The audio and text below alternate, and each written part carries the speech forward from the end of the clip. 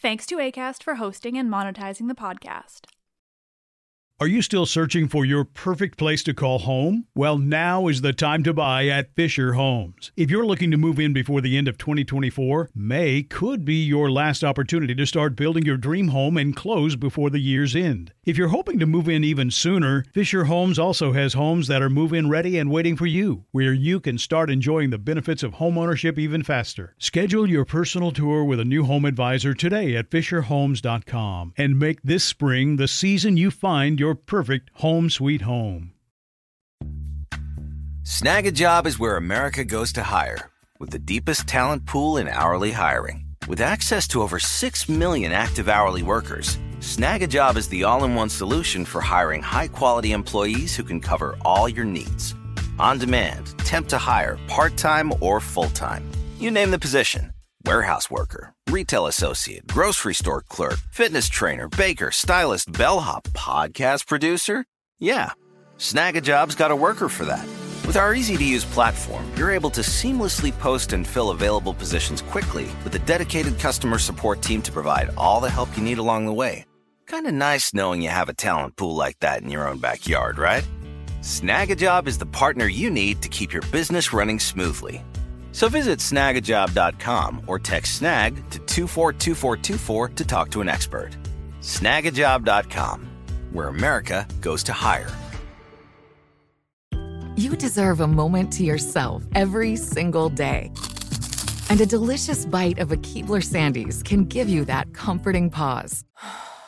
Forget those Sunday night blues for a second with the melt-in-your-mouth magic of a Keebler Sandies. This magic is baked into simple shortbread cookies by Ernie and the Keebler Elves. So as life continues to fly by, make the most of your me moment. Take a pause and enjoy a Keebler Sandies.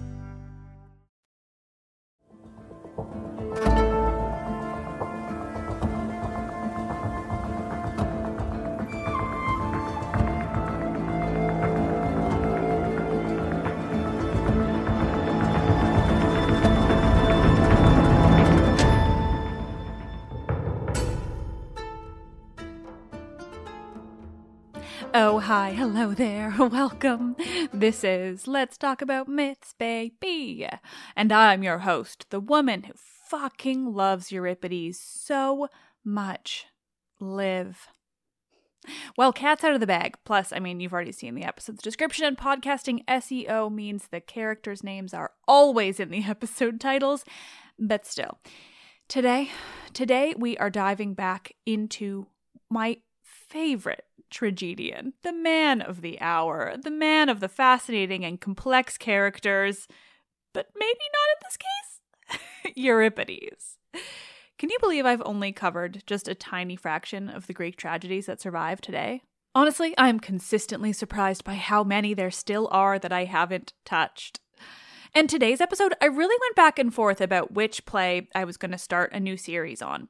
Alcestis or Helen? Alcestis or Helen? Well, I went with the Alcestis because I've actually been planning to do this one for months and had a guest set up and everything.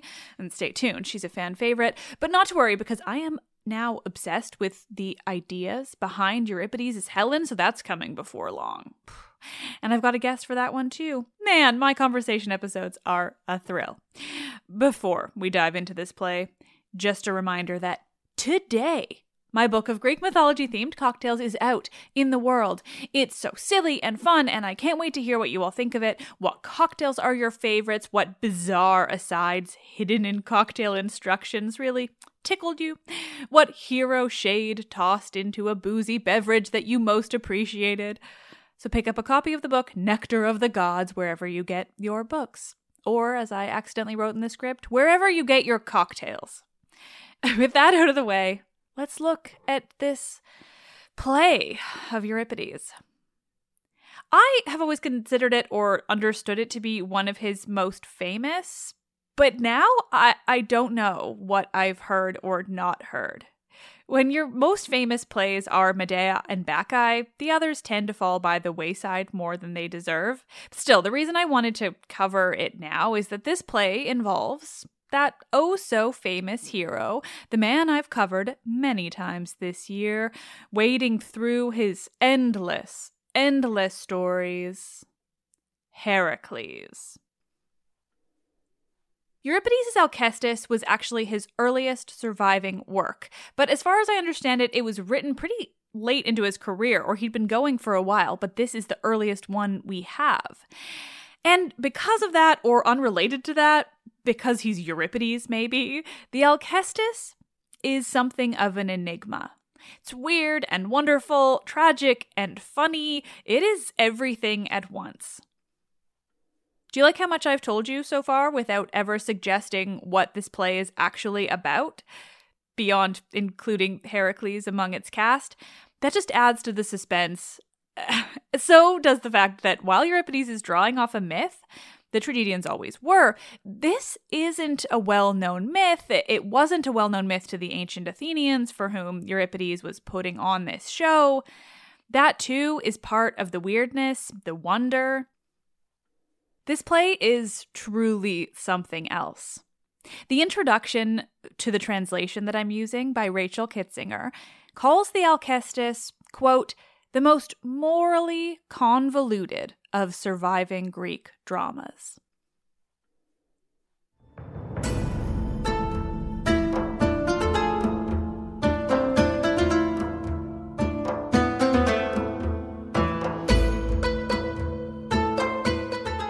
This is episode 161.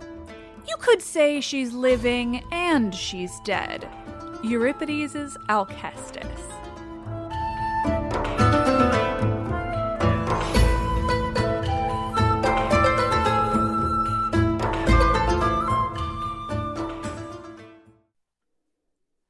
Our story begins in Pherai, in Thessaly, the north of the Greek mainland. There is the king, Admetus, and Alcestis, the queen. But the play doesn't begin with them or anyone from their palace. Instead, Apollo walks on stage. But Apollo is not there in his capacity as a god, or rather, not entirely. He tells the audience that he is there in Pherai, living in service to King Admetus. Or rather, finishing his service to King Admetus. There was a bit of a kerfuffle with his father, Zeus. Zeus killed Apollo's son, Asclepius, with a lightning bolt, and in return, Apollo killed the Cyclops. Don't try to understand how these things fall into the wider mythology. It'll hurt your head, and it doesn't matter. What matters, Apollo's punishment for his crime was to live in service to this king, to Admetus, and that's what he's been doing. He's been working there as a herdsman, of all things, and protecting the house. But Apollo tells the audience he has learned now that Admetus is a pious man, and as such, Apollo has saved him from death. Apollo tells the audience that he saved Admetus from death, but it came at a cost. He tricked the fates, a feat in itself. In fact, in Aeschylus's Eumenides, this moment is just referenced, and it seems that the tricky god Apollo plied the goddesses of fate with wine in order to sort out this escape from death. He just got the fates drunk, and he secured Admetus a fate free from death. But again, it came at a cost. Admetus could escape this fate, could escape death, provided he found someone to go in his place, to die for him, to take his spot in the underworld.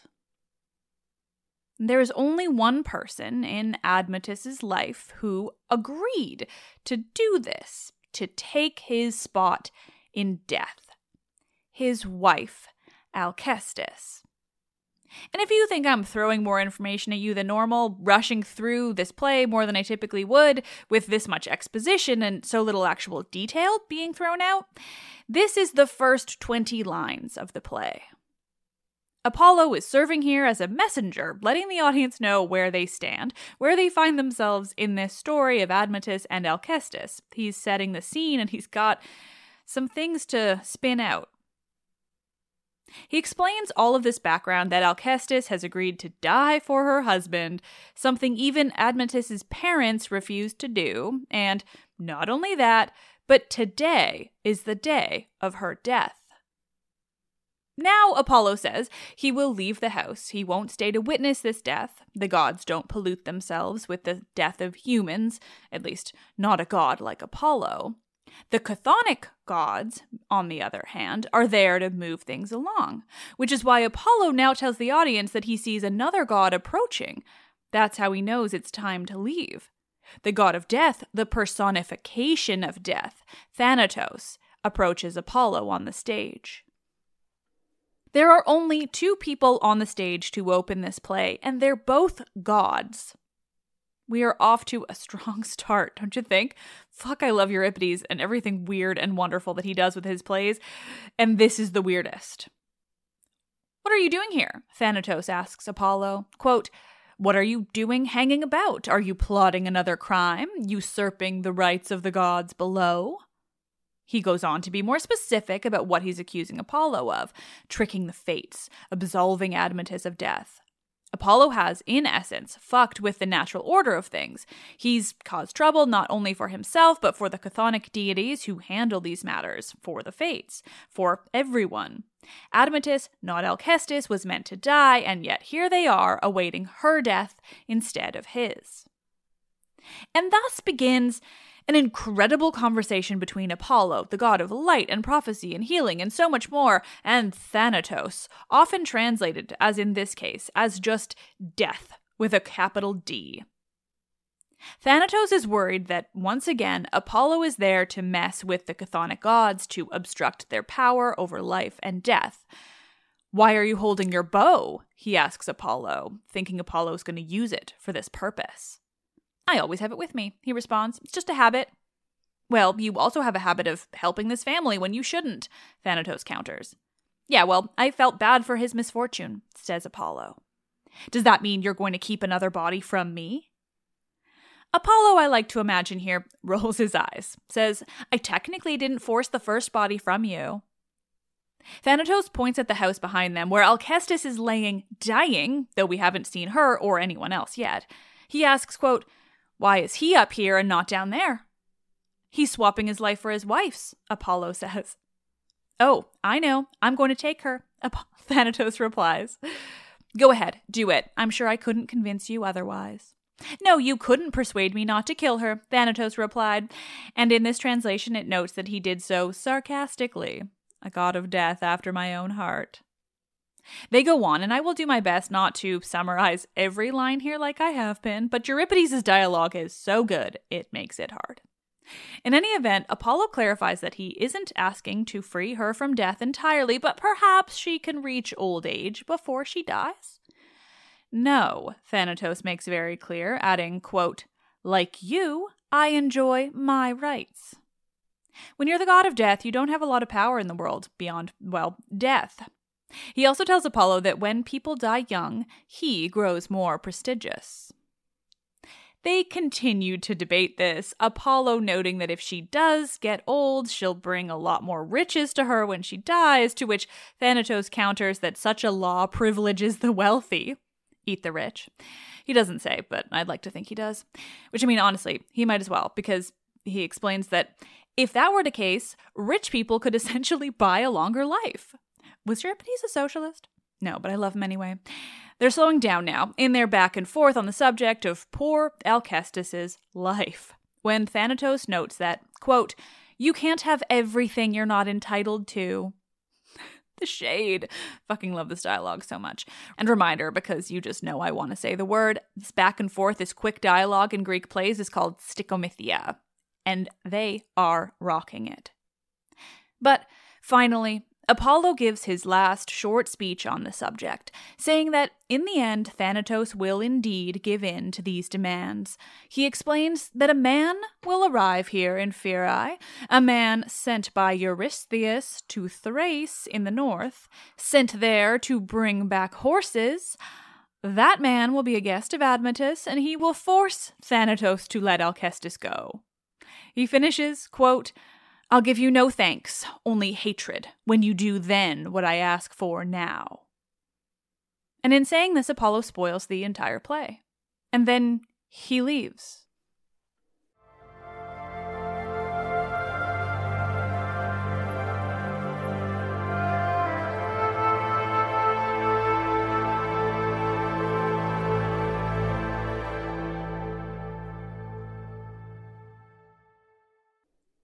The gods leave the stage. Thanatos finishes his time there by announcing that death is upon Alcestis, that she will be traveling to the underworld, to his realm, to the world of the dead. And that is the end of the role the gods play in the whole of this tragedy. A tragedy about being pulled to the underworld and brought back out again. The chorus, Men of Pherai, come onto the stage, filling the void left by gods of light and dark. Why is the house so quiet? They ask. Why the silence? No one is here to tell us whether or not we should be mourning the death of the queen. Is she still alive? Quote, to us and to all she seems the best of wives to her husband. The best of wives to her husband? That's something, isn't it? She's not the best to herself, that's for sure, but her husband wanted to live and she was willing to die for him. It's also interesting to start it out this way, beyond the absolutely intriguing and bizarre beginning, with a petty debate between powerful gods.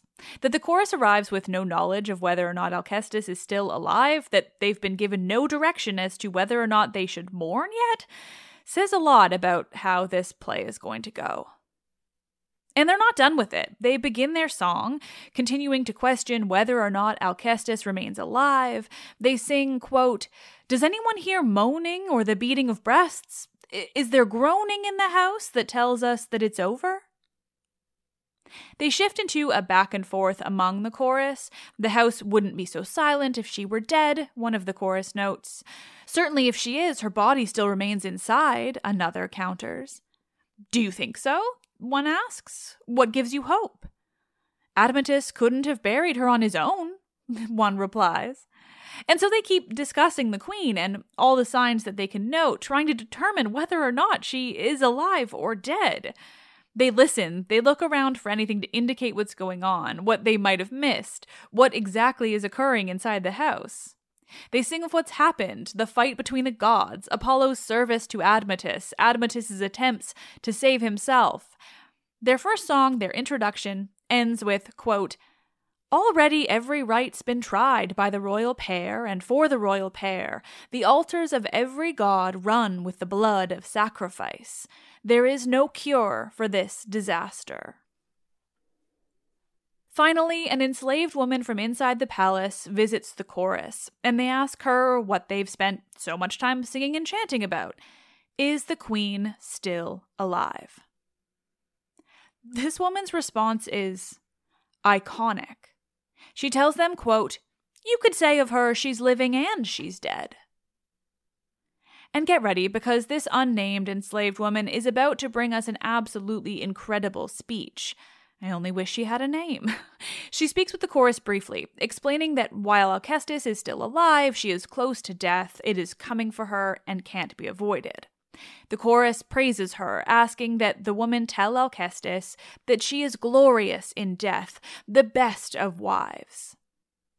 And who could say she isn't the best? The woman asks. How could anyone possibly say anything otherwise? Quote, how could any woman show more clearly she honors her husband? She's agreed to die for him. She goes on. The woman explains to the chorus that not only is Alcestis such the perfect, honoring wife, but she's preparing herself for death. It's the woman's job to prepare a body once they've died, washing it and dressing it in finery.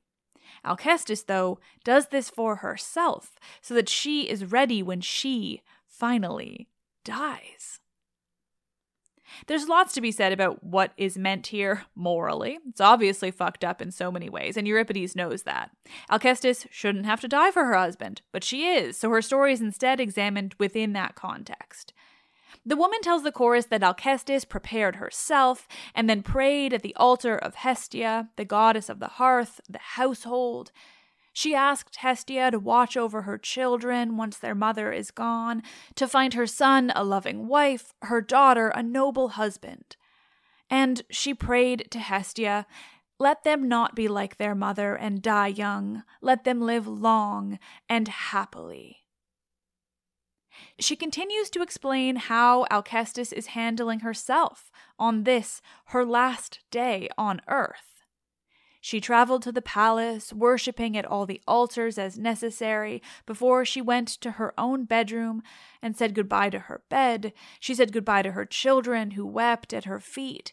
She gave them hugs and kisses. She let them know they're loved.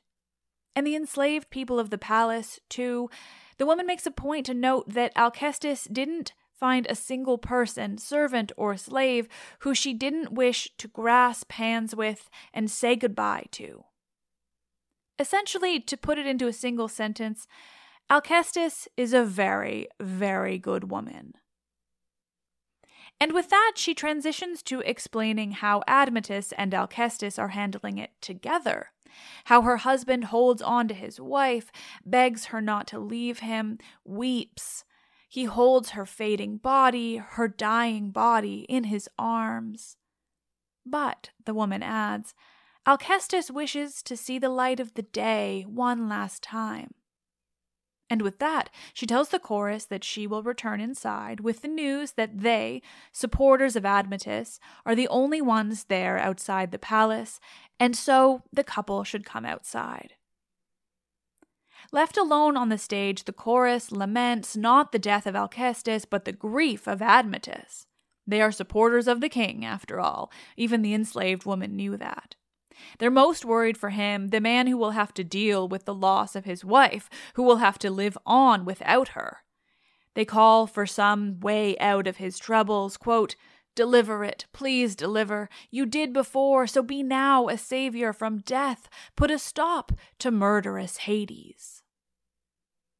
And before long, finally, after so much exposition, so much talk of their stories without hearing a single word from either of them, finally Admetus and Alcestis come out from the house and join the chorus on stage in the light of day for Alcestis's last time.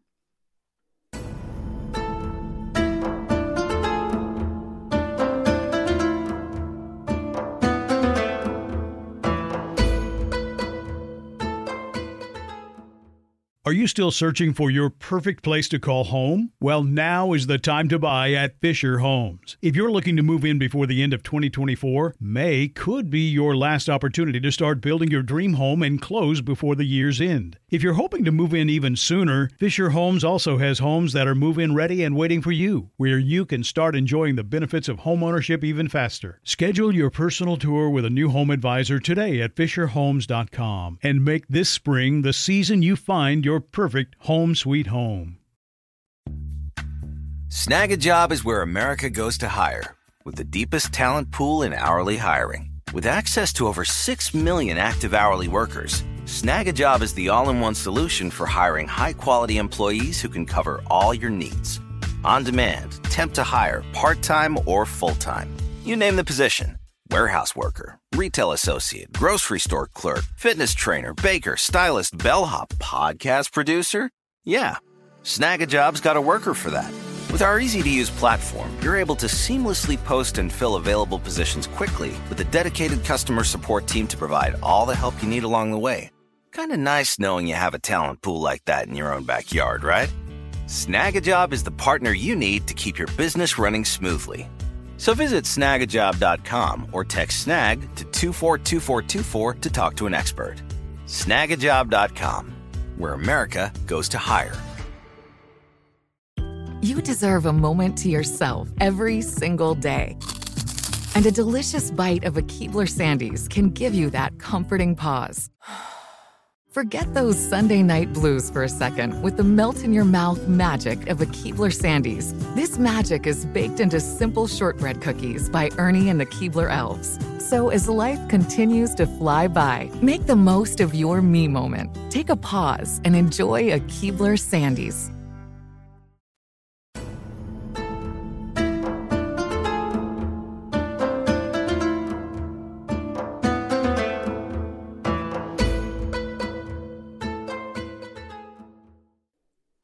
Sun and light of the day and sky that swirls with scudding clouds. That is Alcestis's first line of the play, a quote, obviously. What a way to start your own death tragedy, though, don't you think? It's beautiful. She's interesting. Admetus speaks then, bringing things down and noting that, yes, the sun shines and isn't it nice, but what have we done to deserve the hatred of the gods? Which, I mean, kind of ironic, dude, because you know she's only dying because you didn't want to. But again, the judgment, or lack thereof, when it comes to Admetus will come later. For now, I'm just too intrigued by this story. Alcestis is lifted up by some of their enslaved people, raised up so she can see. She says, quote, "I see 2 oars, I see the boat on the lake, and the ferryman holds in his hand a pole. Charon calls me, why do you delay?" She's being hurried on by Charon, by those chthonic gods, the gods of the underworld. It's her time. All of this section, by the way, is being sung. Alcestis enters the stage singing, even though we know her to be close to death. She's singing. She's maybe even joyous.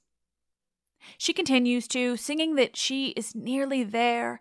She asks that Admetus let her go, lay her down, that her legs are losing strength. She says that Hades is there, night is coming. She sings that it's done, her children have no mother, but, quote, "May you live and feel joy, my children." Admetus follows this with his grief, calling out, wishing still that she didn't have to die. But, well, she's not actually all that close to death yet because she's about to launch into a pages-long monologue. We are not done with Alcestis yet. Or at all, really, but I'm getting ahead of myself. Alcestis announces to Admetus that she wants to share her wishes with him. She then recounts how they got there, how she chose to give her life for his, how she made that call and believes it best for her, for their children, and for him. She laments that his own parents chose not to make the same decision. He'd asked his parents first when he learned that he was to die unless he could find someone to take his place. He asked his parents because they were older and had no other children. Surely they would want to die for him. Alcestis laments that they declined. If they'd agreed, then their son would have lived a happy life with his wife, who he loves, with his children. And they do. They love each other so much. That much Euripides makes very clear. This may be a story about questionable morality, among other things, what it means to swap your life with another person's, but it's certainly also a story of a married couple who loved each other with their whole hearts.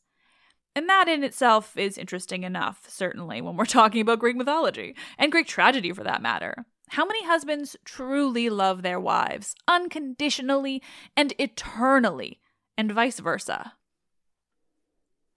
After professing her love, her sadness that their lives have to go this way, Alcestis switches to what she wants from her husband. "Love our children like I would. I know that you do," she tells him, and, quote, "Don't marry again and give them a stepmother. She'll be a worse woman than I, and out of envy she'll do violence to your children and mine." She emphasizes this, how a stepmother would handle children that aren't hers, how it would all fall apart. Then she switches to speaking directly to her daughter, who's there with her, though she doesn't speak. She tells her daughter, quote, "Your mother won't be here when you marry, won't give you courage when you're giving birth, when a mother's kindness surpasses all, my child." This alone is beautiful and sad, but also just interesting. That Euripides writes this in, I love it. Like, not only is this mother addressing her daughter before her son, but she's speaking of things that women would probably have had to deal with alone, just among each other. Things they shouldn't have to do alone and should have their mothers for, because no one else could help them in that same way. It's impressive, I think, that Euripides singled out not only marriage without her mother, but courage in childbirth. She speaks to Admetus again now, and her children with him, saying goodbye, telling him to boast that he had the best wife, that they had the best mother. At this, the chorus interjects, simply, quote, Be certain he'll do this if he has any sense. I don't hesitate to speak on his behalf. Everyone loves Alcestis, and she knows her own worth, her value to her family. I'm a bit obsessed with her, the further I get into her story. She's so strong and interesting, and this is such an early play for Euripides, and even still, he had this interest in writing a woman like Alcestis, a story like this one. I promise I'm trying to rein in my praise of him, but there is only so much I can do.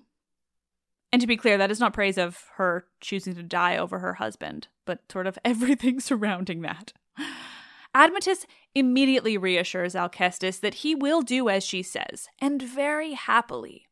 He has no desire to marry again, he tells her. He's had the perfect wife. He has the perfect children. There is no need for more. No one could love as much as he loves Alcestis. He says, quote, "My grief for you will endure not just a year, but for as long, dear wife, as I have life." Honestly, he's convincing me of his value here. The gods cause awful shit to happen. Is it his fault? I just don't know. I suppose we'll see as this goes on. Morally questionable, indeed. Like, what are we meant to take from this? Admetus isn't done convincing us that he's a good man, though. He goes on, saying, quote, "You gave up all that's dearest to save my life, so it's up to me now, isn't it, to grieve the loss of my wife, a wife like you." He goes on, saying that he won't have any parties, no dinners, there will be no flowers or music in the house. He'll never make himself happier, essentially. He'll never have his spirits raised. All his joy is gone, and he will live forever in mourning, thinking of his wife and how much he loves her. Admetus continues his speech to his dying wife, the love of his life. He says that he will have a skilled sculptor make Alcestis' likeness, that he will bring the statue to their bed, hold it in his arms. It will be a cold comfort, but something is better than nothing. He suggests that maybe he'll see her in a dream. Just that would be some comfort. He says to her, quote, "If I'd the voice and songs of Orpheus to entrance Persephone or her husband and win you back, I'd have gone to Hades. Neither Pluto's hound nor ferryman Charon would have stopped me before I'd brought you back into the light."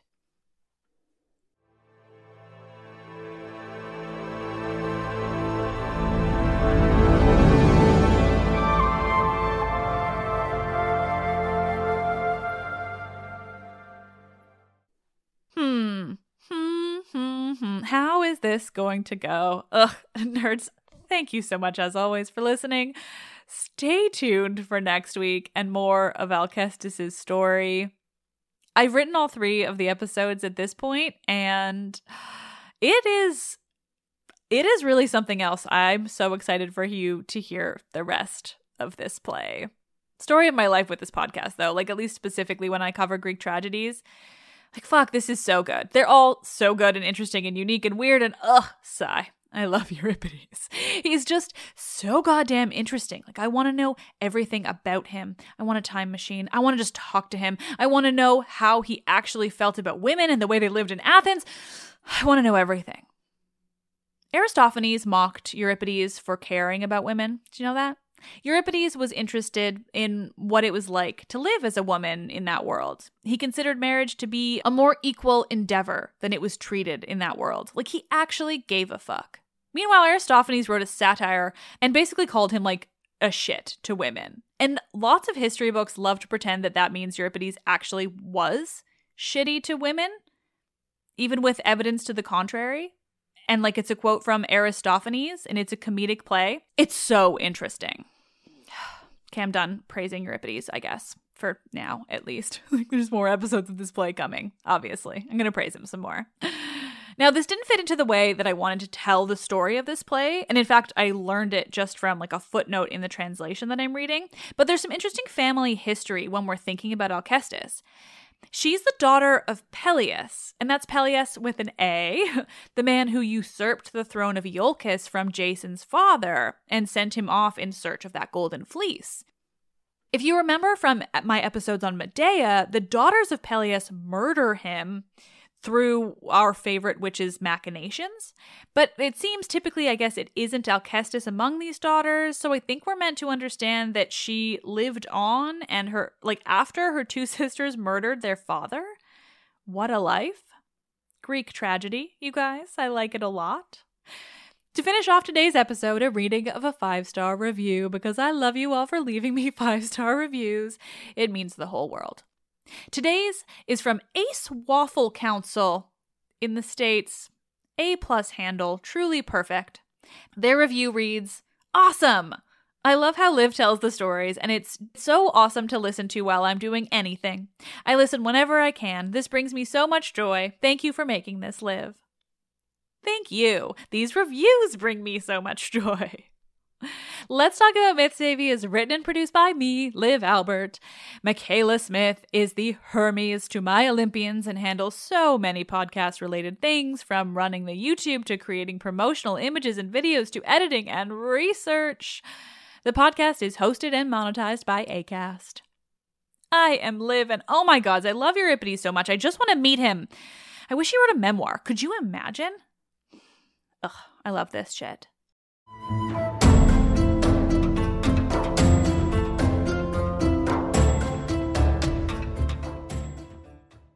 Are you still searching for your perfect place to call home? Well, now is the time to buy at Fisher Homes. If you're looking to move in before the end of 2024, May could be your last opportunity to start building your dream home and close before the year's end. If you're hoping to move in even sooner, Fisher Homes also has homes that are move-in ready and waiting for you, where you can start enjoying the benefits of homeownership even faster. Schedule your personal tour with a new home advisor today at FisherHomes.com and make this spring the season you find your perfect home sweet home. Snag a Job is where America goes to hire, with the deepest talent pool in hourly hiring. With access to over 6 million active hourly workers, Snag a Job is the all-in-one solution for hiring high-quality employees who can cover all your needs. On demand, temp to hire, part-time or full-time. You name the position. Warehouse worker, retail associate, grocery store clerk, fitness trainer, baker, stylist, bellhop, podcast producer. Yeah, Snag a Job's got a worker for that. With our easy-to-use platform, you're able to seamlessly post and fill available positions quickly with a dedicated customer support team to provide all the help you need along the way. Kind of nice knowing you have a talent pool like that in your own backyard, right? Snag a Job is the partner you need to keep your business running smoothly. So visit snagajob.com or text SNAG to 242424 to talk to an expert.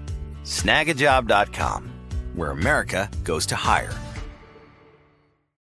You deserve a moment to yourself every single day. And a delicious bite of a Keebler Sandies can give you that comforting pause. Forget those Sunday night blues for a second with the melt-in-your-mouth magic of a Keebler Sandies. This magic is baked into simple shortbread cookies by Ernie and the Keebler Elves. So as life continues to fly by, make the most of your me moment. Take a pause and enjoy a Keebler Sandies.